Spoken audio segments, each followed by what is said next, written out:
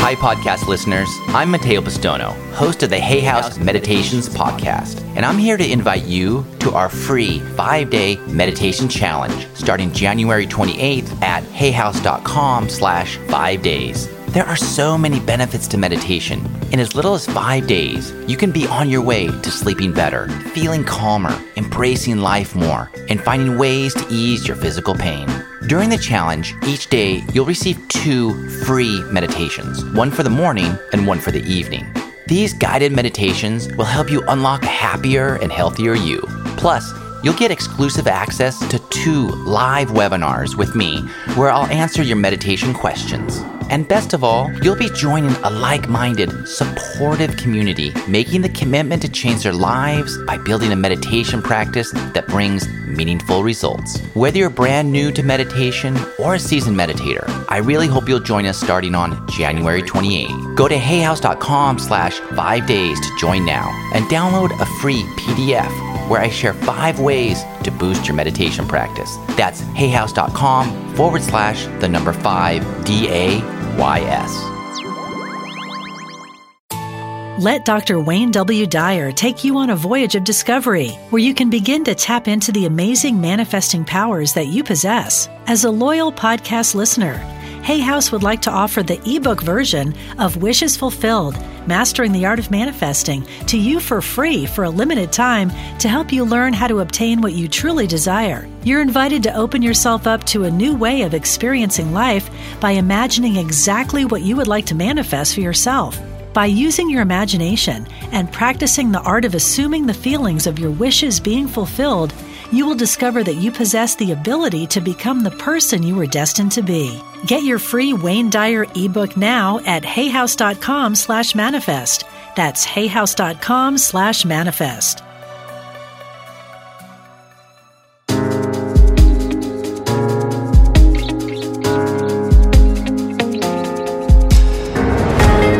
Welcome to the Dr. Wayne Dyer Radio Podcast. Discover the wisdom and remarkable insights of Dr. Dyer, world-renowned spiritual teacher and foremost authority on how the power of your mind creates your world. How are you, Dr. Dyer? I'm just great. Couldn't be better. Well, we have a really special show today, and you might remember some of our listeners a few weeks ago, we were talking about the book One Mind by Dr. Larry Dossey. And I had read the book a little while ago when it first came out, and you just read it not too long ago, and I did. loved it. Not only read it, I underlined it and took notes on it, and read every word of it, and and Larry has been somebody that I think we've met on a few occasions. Some of the speaking things that we've done, I can do it type things over the years. But we've never really had a chance to sit down and talk. So, well, it's a pretty amazing message in the book. See if you can find him. I know. So, so I used all my contacts and reached out and got a hold of Larry. And it was just perfect timing, too, because he was ready to take off on a vacation where he'd be unreachable. And I was able to track him down and get him on the show today. So Larry joins us right now, and I'm really excited to hear you talk about the One Mind. So, Larry, how are you? I'm good. I would be better if I was in Maui with Wayne. We would all be better then. Well, listen, you just have to connect to the One Mind and you'll be here. It's not a problem at all. I'm there, Wayne. I'm there. How are you, Larry? I'm pretty good. I got to say, though, that Santa Fe is not so bad. I'm happy to be here. Oh, my goodness. Yeah, it's one of my favorite spots in the world. Right. Yeah. There's a place near there called Sipapu. I don't know if you know where that is. I do. I know where it is. You bet. Yeah, I went up there years ago and spent a week with my friend Stuart Wilde. Did you ever have a chance to meet Stuart Wilde? I haven't. Afraid I haven't. Yeah, he's written lots of great books. One was called The Force and so on. But we spent a week up there in Sipapu. That's a beautiful place. And Santa Fe is one. Is that where your home is? Yeah, my wife and I, Barbara, have lived here about 21 years. So we escaped Dallas. For a while back, and I retired from the practice of internal medicine, and we didn't need to live in a big city any longer, and we knew Santa Fe because we came through here once or twice a year on travels up and down the Rocky Mountains, and we just sort of fell in love with it, and didn't think twice when we had the opportunity to move out of the big city. Oh, good for you, Larry. That's I did the same thing and moved to Maui and never regretted it, not for a moment. Great. Well, anyway, let's and the listeners out there, we're going to take some calls if we can. Diane, if you can get them associated to what we're talking about today. Hold on a second. But this idea of the one mind, I mean, Larry Dossey to me is known as the guy who writes about prayer. You've been quoted by so many people over the years with some of your research, and that's certainly tied in with this idea of the one mind. But maybe if you could just take just a few minutes to talk about the efficacy or the whether or not something like just praying can make a difference in creating what it is that you'd like in your life and to help with healings and so often, because people think that prayer very often is just saying things to yourself and speaking to something invisible that doesn't exist out there, and then hoping that this cosmic bellboy that we think of as God is going to just sort of deliver for us whatever we ask for. Yeah. But you did some really hardcore scientific. We should also mention that Larry is a medical doctor. Was a surgeon or was certainly a medical person in Vietnam. At the same time that my own brother was over there, who was a medic, and you were a physician, and is also a twin. And talks a lot about twins in the book One Mind. But before we get into the One Mind, the whole idea of prayer, is it a waste of time? Is there some science behind it can actually make a difference? You know, Wayne, I used to think that it was a waste of time, and when I came out of a medical school, I was into the practice of internal medicine. I really would not have given any attention to prayer at all. I thought it was a waste of time. It couldn't compete with the use of drugs and surgical procedures. But I really had my comeuppance in the late 80s when what we call randomized controlled trials of prayer were beginning to be done. I'd never heard of anybody attempting to prove prayer in a rigorous trial, but this was done first in 1988 at San Francisco General Hospital. And in the coronary care unit, those patients who were prayed for, who didn't even know they were receiving prayer, did a lot better clinically than people who were not assigned prayer. This really got my attention because at that time I wouldn't have prayed for my patients on a bed. But I had patients in the coronary care unit all the time, and I realized in an instant that if that study were true, then I might be leaving out something really important for my patients. So in order to clarify this, I went on a search in the world's literature for all of the studies, decent scientific studies that had looked at prayer, and I thought I might find 2 or 3 more, but I found 140 additional studies, and that was the basis of my book, Healing Words, which was published in 1993. And it revolutionized my own practice of internal medicine. I began to pray steadily for my patients every day. My goodness. Yeah, I concocted my own prayer ritual where I would go into my office earlier every morning and pray for patients I was about to see on hospital rounds, and also for those who would be coming to my office during that day. And I continued that ritual until I left the practice of internal medicine many years later. Go ahead. Well, go ahead. Let me just say, when you say you were praying, what were you doing? What is the act of praying to you? Well, I have a very wide open definition of what prayer is. I think it's communication with the absolute. However we want to term the absolute, whether it's God, Goddess, Allah, or something else. And I think that prayer can be done silently. I don't think we have to make a long laundry list of wishes or wants, or we certainly don't have to tell the universe how to behave. I just entered into a state of awareness of total silence and openness, asking for a higher wisdom than my own to intervene in a particular situation. I didn't spell it out. I invoked a way of prayer that's being called non-directed prayer, where you just invite the universe to achieve the best outcome for that situation without telling what that might be. a lot of people don't find that very satisfactory. They want to direct the outcome and this sort of thing. I never felt comfortable doing that myself, Wayne. Yeah, I know what you mean. I think of prayer very similar as you do. In doing your review of the research and all of that, there's actually more evidence out there that prayer, collective prayer or individualized prayer, is more impactful than all of the studies that say that it isn't. And I think that's true about the great revelation I had of your new book, which I just love, and I'm going to be promoting big time at my talks and so on, is that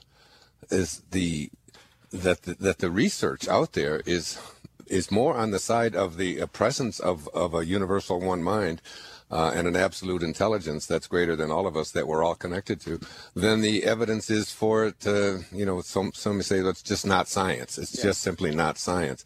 But I think you come from a pretty different position on that, don't you? Yeah, I do. Unless our minds were connected in some way, I don't think we could produce any evidence whatsoever that prayer works or healing thoughts or compassion work at a distance. For that to happen, we must have some sort of intrinsic connection. Otherwise, it would be impossible. I'll tell you how good the science is in this field. Back in '93, when I published that book, Healing Words, there were only 3 medical schools in the entire United States out of 125 that had any coursework looking at these studies in remote healing, prayer-based healing, and so on. And now, as we speak, around 90 of those medical schools have opened up places in the curriculum where they openly discuss this evidence. And that's a landmark development, really. I mean, I would not have predicted that was going to happen 20 years ago.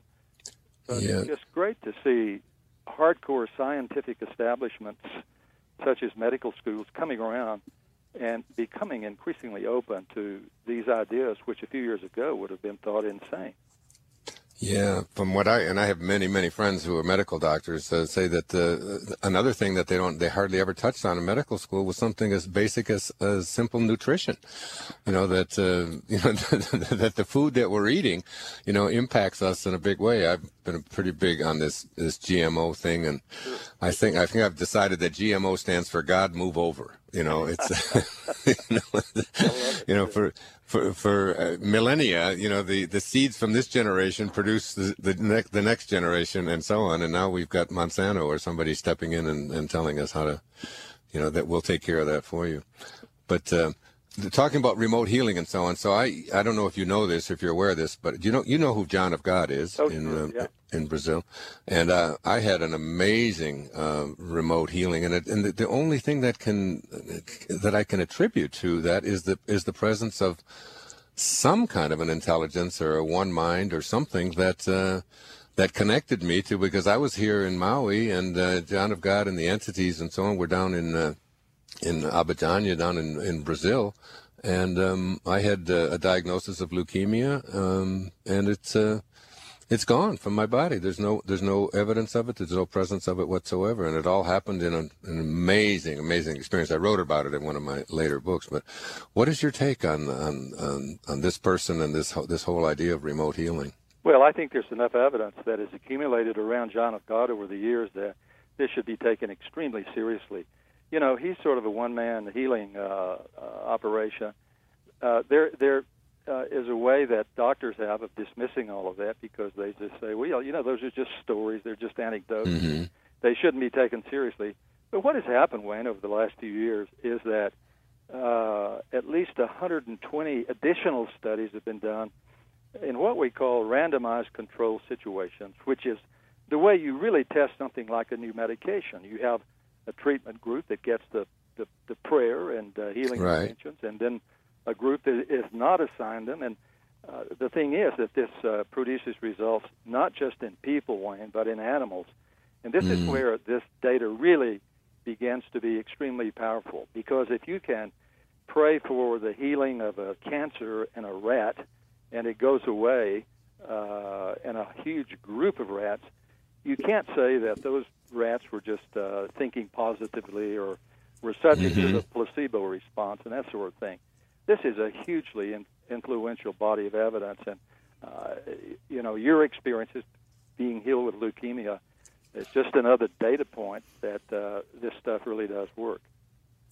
Yeah, you know what really got me fascinated about this, because I wrote a book many years ago called "You'll See It When You Believe It," and one of the chapters in there was just, I just had this idea. It's just called oneness. I took like these 7 words like synchronicity and oneness and forgiveness, and just wrote about. This was when I was making a shift away from writing about psychology and all the things that I had been trained in, into this, into the world of spirituality and higher consciousness.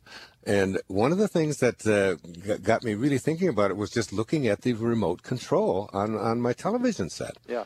That there is, that we don't have any difficulty with an awareness that we can program a machine to read through invisible signals that we can't see any place, we can't get a hold of. We with our senses, we're immune to them, and yet we go all day long. We have one machine programmed to another machine through invisible intelligence, making things happen all the time.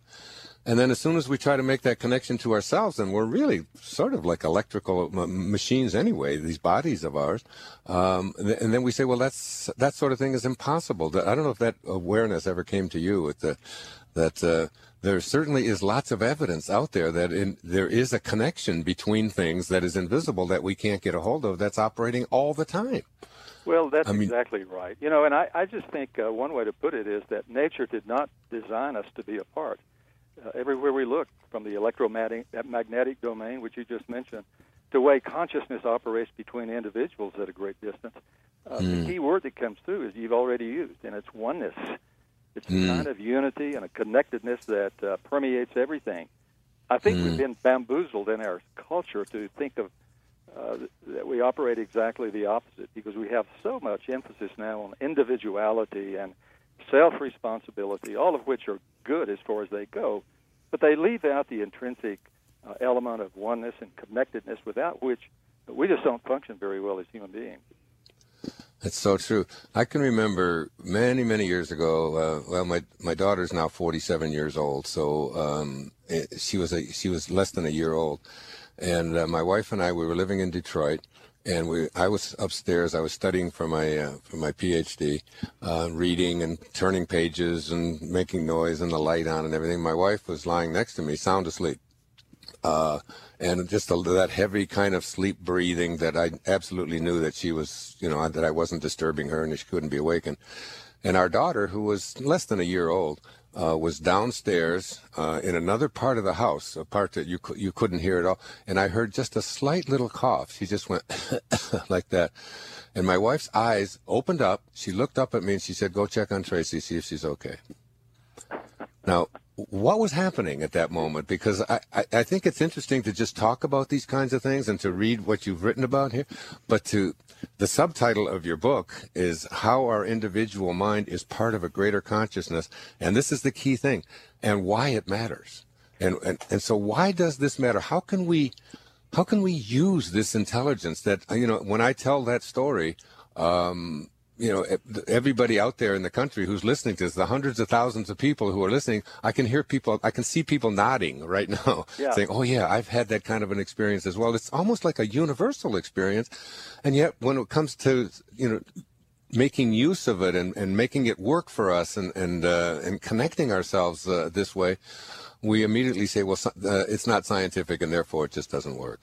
Well, I think it is highly scientific, and I go into many scientific vectors that I think nail this down in a very solid way scientifically in the book. Let me just say that I have had many experiences such as you just described between your wife and your child. I'm an identical twin, and my twin brother and I have had experiences all of our life at a distance of shared thoughts and even shared physical symptoms at a distance. And I'm married to a twin, and she and her twin brother have had these things in spades all their lives. So I've had a long interest in how these connections might operate. The thing is, it would appear to me that our minds are what I call non-local, which means that they're not confined to our brains and our bodies. That's the modern scientific neurophysiological way of thinking about things. Our thoughts are stuck in our brain, and they don't venture at a distance. So things like you just described between your wife and your child are, in principle, impossible. They're not impossible. There are control studies now which show that people can apprehend other people's thoughts not only at a distance, but outside the present moment. We are beyond talking about people's simple, single experiences now, and this has been taken into the laboratory. How does it work? Well, it's just a function of consciousness. We have now evidence that even subatomic particles in the quantum domain can remain in contact at a distance, even when they're separated to the farthest reaches of the universe. And it's not really cause and effect either, is it? It's not one. It's not one subatomic particle does something, and then it's another one a million miles away or whatever reacts to it. It's something very different, isn't it? Yes, it is. And what it is that they behave as a single particle, even though they're separated by millions of miles or theoretically at the other end of the universe. So if this sort of thing can operate at the quantum level between subatomic particles, in principle, there's no reason to deny that this could happen between human beings. It's been put to the test. People can convey information in great detail between each other, even though they're on the other side of the planet. It's just simply a fact. I think that we await a full explanation of how this works, and I don't even think that our science is going to be, as it's currently constituted, I don't think it's up to explaining how this happens. But just because we don't have a full explanation doesn't mean we should deny the phenomenon that we can prove exists. So that's where we are. And I think it's a matter of oneness, unity, connectedness, because, Wayne, that's just the way the universe is constituted. Yeah, that seems to be a realization for me. I'm in the process right now of accumulating, and you wrote a chapter in this. Your 13th chapter is called Early Oneness, and it's always fascinated me because I have 8 children and I have lots of grandchildren, and I'm around little children every single day, and I'm just fascinated. I have a friend of mine who actually she works for me. She's my assistant here in Maui, and she has a little boy. His name's Marcus, and he's about 18 months old, and she asked him one day, what is God like? Because I always talk about this, like this early sense of, because remember the great poet William Wordsworth, who said our birth is but a sleep and a forgetting. Heaven lies about us in our infancy, and that these children who just come into this world are so, have just been there, so to speak, even if there's no such thing as time. They're right there. And so many reports of children being able to, tell stories of reincarnation, or about remembrances in families and so on. And she said to Marcus, "What is God like?" And he just raised his arms up, like he just raised. And then she said, "Well, what does he look like?" And this little boy who doesn't speak, he only speaks in just individual words. He'll say "okay" or "mom" or whatever. He said, "Light." Oh my! Just light. God is light. And so I put that out on my Facebook page, and I asked people if they would send me examples and stories, if they had any, of what very, very young children have said about about life before this life and so on. And that's got to have something very strongly to do with with the oneness that you're speaking about, with the one mind. Did you find that when you did the research on this? Some of the stories in the book that I came across are really stunning. Because of my interest in what happens between identical twins, I'm sort of drawn to those because of personal reasons and experience. But one of these stories happened between 4-year-old twin girls. And this was the case that was reported out of northern Spain a few years back. Long story short, one of the parents took one of these twin girls off several miles to visit the grandparents, while the other little twin girl stayed home to help her mother with chores. And unfortunately, the little girl who stayed home touched a red-hot iron and erupted in a big blister, a second-degree burn on a particular part of her hand. As it turned out, at the same moment, the other little twin girl, who was tens of miles away at the grandparents' house, erupted also at the same moment on the same hand with a second-degree burn that was identical to that of her twin sister. This is how weird the oneness is at times. It's almost theatrical in its weirdness. And I think we ought to pay attention to these things. There is no way under the sun that we can explain these things without bringing in some great degree of connectedness and oneness between people that just violates spatial separation. You know, in some weird way, we're hooked up together, and that's just we are, aren't we? nature. And when you people ask me what is it that gets to you? You know, what bugs you? What annoys you? What are the things that you really find frustrating or hard? And you watch the news, you listen to all of the kind of stuff that's going on now. I mean, I wrote a book about Lao Tzu and the Tao Te Ching, 2,500 years ago, where he decided to leave the warring states because he just couldn't get across to the people that the idea of enemy and the idea of fighting each other was just so inconsistent with our original nature, which is what we are. That we, in the Course in Miracles, it says the memory of God comes to the quiet mind. It's like, and the mind at war with itself remembers not eternal gentleness. It's almost like a remembering process of going back and, my friend Deepak Chopra would often say when we spoke together, we toured the world many years ago together and did different stages together. And he used to say that quantum physics is not only stranger than you think it is, it's stranger than you can think. Yes. And it's almost as if we don't know how to think in these kinds of ways. But then I just, in fact, I don't know about you, but I find myself less and less being even willing to listen and watch the news and to watch stories about beheadings and to watch, the ways in which Lao Tzu 2,500 years ago said, this is just inconsistent with who we are as a people. I don't want to do that anymore. He dictated the Tao Te Ching, those 81 verses, And here we are 2,500 years ago later, and the whole history of humanity, the last century was the most violent century on our planet. That if we really understood what you write about so brilliantly, so beautifully in your new book, One Mind, we wouldn't even be able to have this violence and war, not only collectively in wars, for different cultures, but even within ourselves and within our communities and with our families. It's like, this seems to be like the answer to the salvation of humanity. I could not agree more. And I can tell from the tone in your voice that you share my sense of urgency about the fate of the Earth and about whether or not we're going to survive as a species unless we awaken to our oneness. I treasure the comment of Alice Walker, the great novelist, who said, anything we love can be saved.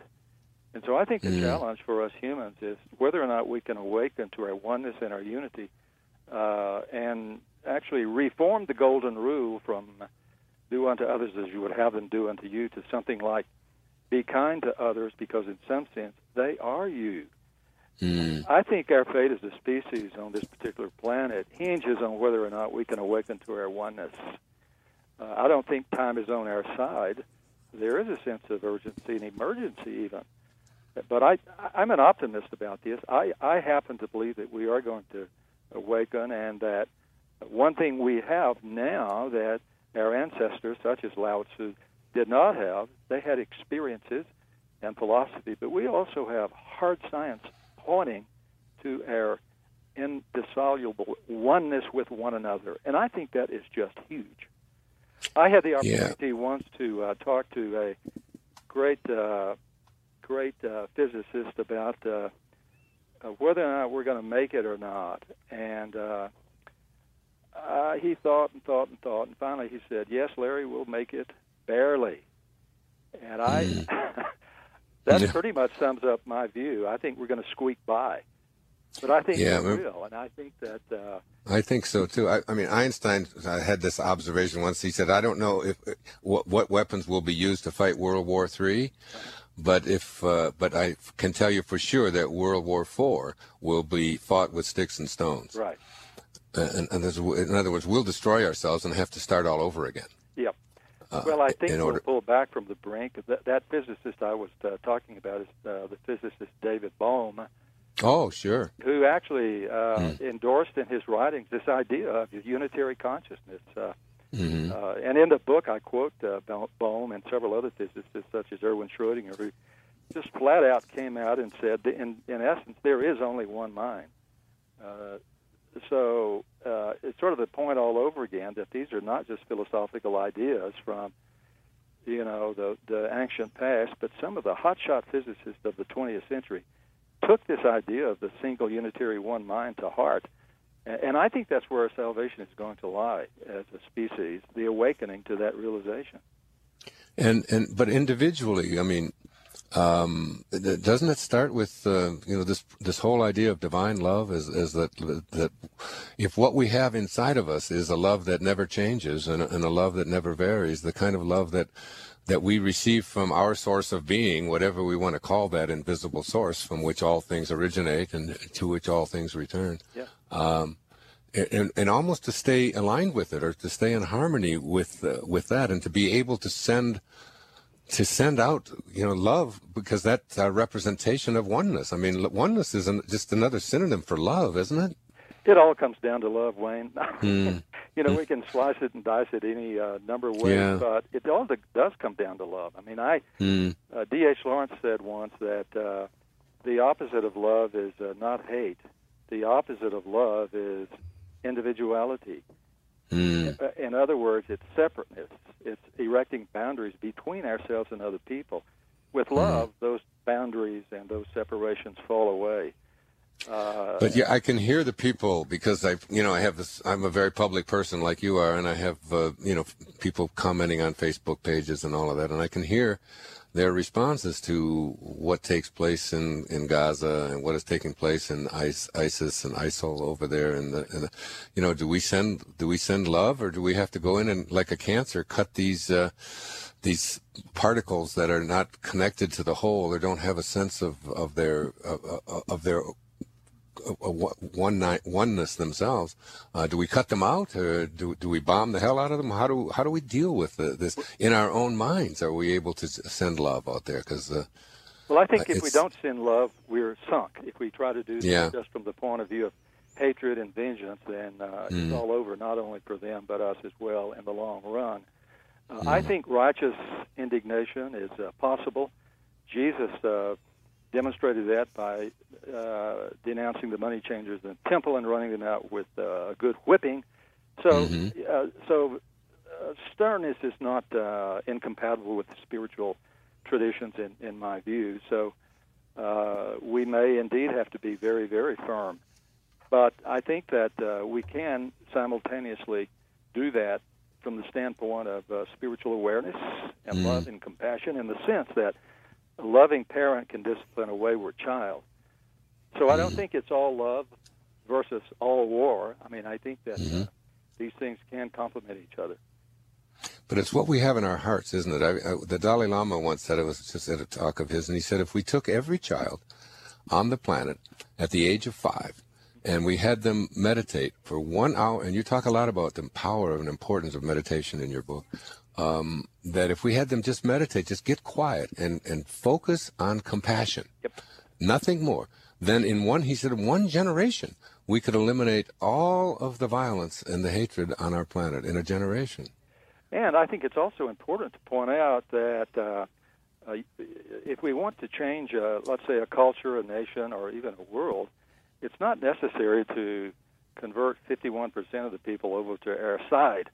There are a lot of studies now that look at huge social changes in populations, and now it's estimated that enormous pervasive social change can occur when only about 10% of the population come over to the new view. So I think it's important to realize this, that the job is not as big as we may think it is sometimes. We don't have to convince everybody on the virtues of love or to make a planetary difference. Yeah. Did you know David Hawkins? Yes. Yeah, I mean, he passed away just recently, about a year ago, Power versus Force and so on. And he did a lot of work on looking at the various kinds of energies and how, different thoughts like shame is such a low energy and what it does for us. But he suggested that if, let's say the number is 200, that 200 represents like low negative energies that's going to impact the planet in a negative way. He said that if a person can just elevate their consciousness to a place moving more towards divine love, just to get to 300, he said a person who moves 100 points up on that scale can impact and compensate for, several 100,000 people who are operating at lower levels. And then as he moved up, he said, when you get up to someone like a Mother Teresa, who calculated, and his calculations, that's something like 599 or 600. He's very into put numbers on all of these things through this muscle testing and so on. He said, like a Mother Teresa, just her presence in on the planet can overrule or compensate for several 100 million people who are operating at these low levels. And he ultimately said, if we could get one person who was living at what he called Christ consciousness, or Siddhi consciousness, the Brahman consciousness, the highest consciousness there is. If we had just one person, he said they could compensate for all of the negativity that's on the planet. I always found that just a very positive way of thinking. This is something that I can do. Well, it also is an affirmation that we don't have to change the world out there. We better start right where we are. Right. On ourselves. I think that we're well on the way, Wayne. If you look at, for example, the number of people who have had near-death experiences in the United States, which they come back from utterly transformed in the way they see their connectedness with other people, filled with love and compassion for just about everyone. There have been now 15 million Americans who say they have had life-changing near-death experiences, and that grows every day with resuscitations in modern hospitals and so on. So we're not starting at ground zero here. We have a huge backlog of people who have burst through to this new awareness of oneness and loving compassion. It's important to I think, at least mention these numbers because, again, it's just one way of stirring up our optimism and hope and meaning instead of the opposite. Yeah, in the Course of Miracles, they speak a lot about love and fear. It's everything that is love cannot be fear, and everything that is fear cannot be love. And my experience, the night it was almost 4 years ago now, that I had the remote healing with John of God with the leukemia, and is that these entities did not come in and take the leukemia out and remove it.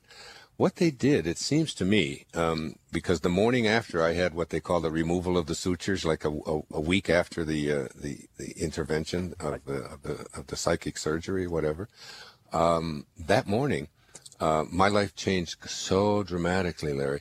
It was like two of my children were here; they're in their 20s, and I looked at them, and I'd never seen my children look that way before. I had so much love for my son and my daughter. And I looked out at the ocean, and I looked at and the ocean looked like a big bowl of love soup. I mean, it was just, and I looked up at the clouds, and the formations of the clouds looked different, and the trees. And then within a week, it was my 71st birthday was May 10th. This occurred on April the 28th. I know because it was my mother's birthday. She was alive. She was 95 at that time, and I was in San Francisco. I left Maui and I went to San Francisco, and everything in my life had changed. And I was doing a film about finding my father. It was on forgiveness, called My Greatest Teacher. I was staying at the St. Francis Hotel, and I woke up that morning on my birthday. It was May 10th, and I walked out to Union Square about 6 o'clock in the morning, where there's a lot of homeless people. I'm sure you're familiar with that area. Yeah. And there was like these little old ladies reaching through, the garbage and taking plastic bottles out. And I would stop and talk to them. And the one lady was from Laos, and she told me about her life and so on. And I had gone down to the in the lobby of the hotel to get some money, and I got a couple of $1,000s in $50 bills. And my whole birthday, It's the only. I've never had a birthday like that ever since. Although since then I've been doing the same thing on my birthdays. But all I wanted to do on my birthday was to give out love, to help people, homeless people, to put my arms around them, to talk to them. And I did it all day long, from 6 o'clock in the morning to about 4 o'clock in the afternoon. And it was like, what I think happened is that whatever that psychic surgery, whatever that was, it was the removal of the fear, because the word leukemia and the word cancer is so loaded with, dread and fear and, anxiety and stress and so on. And it's almost as if they removed that. And when you remove fear, the only thing that is left, once all the fear is gone, the only thing that is left is love. And my life has been one of living from a place of divine love. I just can't seem to do enough for others and want to give more away and want to be more to everyone, including the horror stories that I watch on television when I see the news and so on. It's like it's that kind of connection to the one mind, because it seems to me that the one mind, just understanding even something as simple as oneness. What does oneness mean? To try to imagine ourselves in a world in which the opposite of joy, which is sadness, it doesn't exist. That all there is joy, and the opposite of love, which might be fear or hatred, or as you said, individuality, is that opposite is doesn't exist. It's nothing but love. Yes. It's almost as if this intelligence can't even deal with conflict. I mean, why you wouldn't pray with conflict? Because if God is really oneness, conflict can't even exist. It only comes because of our connection to two-ness. So this is a long way of asking you to comment on this whole idea of fear and love, and removing the fear from us and trying to be beings of love and beings of light wherever we go, whoever we're interacting with. And ultimately, the Dalai Lama will be right. I think we'll have compassionate hearts instead of hearts filled with. I could not agree more. It's a beautiful story about the eradication of leukemia and the eradication of fear. Wayne, I'm going to nominate you for sainthood. I mean, I think I'm a long way from there. You embody so much of what we see as necessary for our salvation here on earth. I think it's important to dwell on stories like yours, because a lot of people think that breakthroughs in personal understanding are just limited to the psyche and the emotions, and it's sort of a spiritual, psychological transformation, which is wonderful. But as you point out, this is associated often with life-saving physical changes as well, the eradication of fatal diseases, leukemia, and so on. I have a file drawer of stories that people have sent me, and I'm sure you have too, of the eradication of illness as a consequence of some sort of psycho-spiritual breakthrough, where they cease to see themselves as separate from other people and enter into this blessed state of oneness that I've tried to write about. I just think that we underestimate what this breakthrough in understanding can lead to sometimes. I think it's survival-oriented,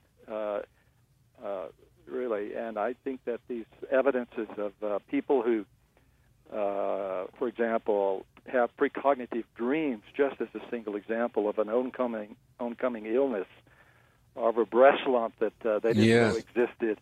These things are sequelae. They accompany these feelings of oneness and breakthrough and love.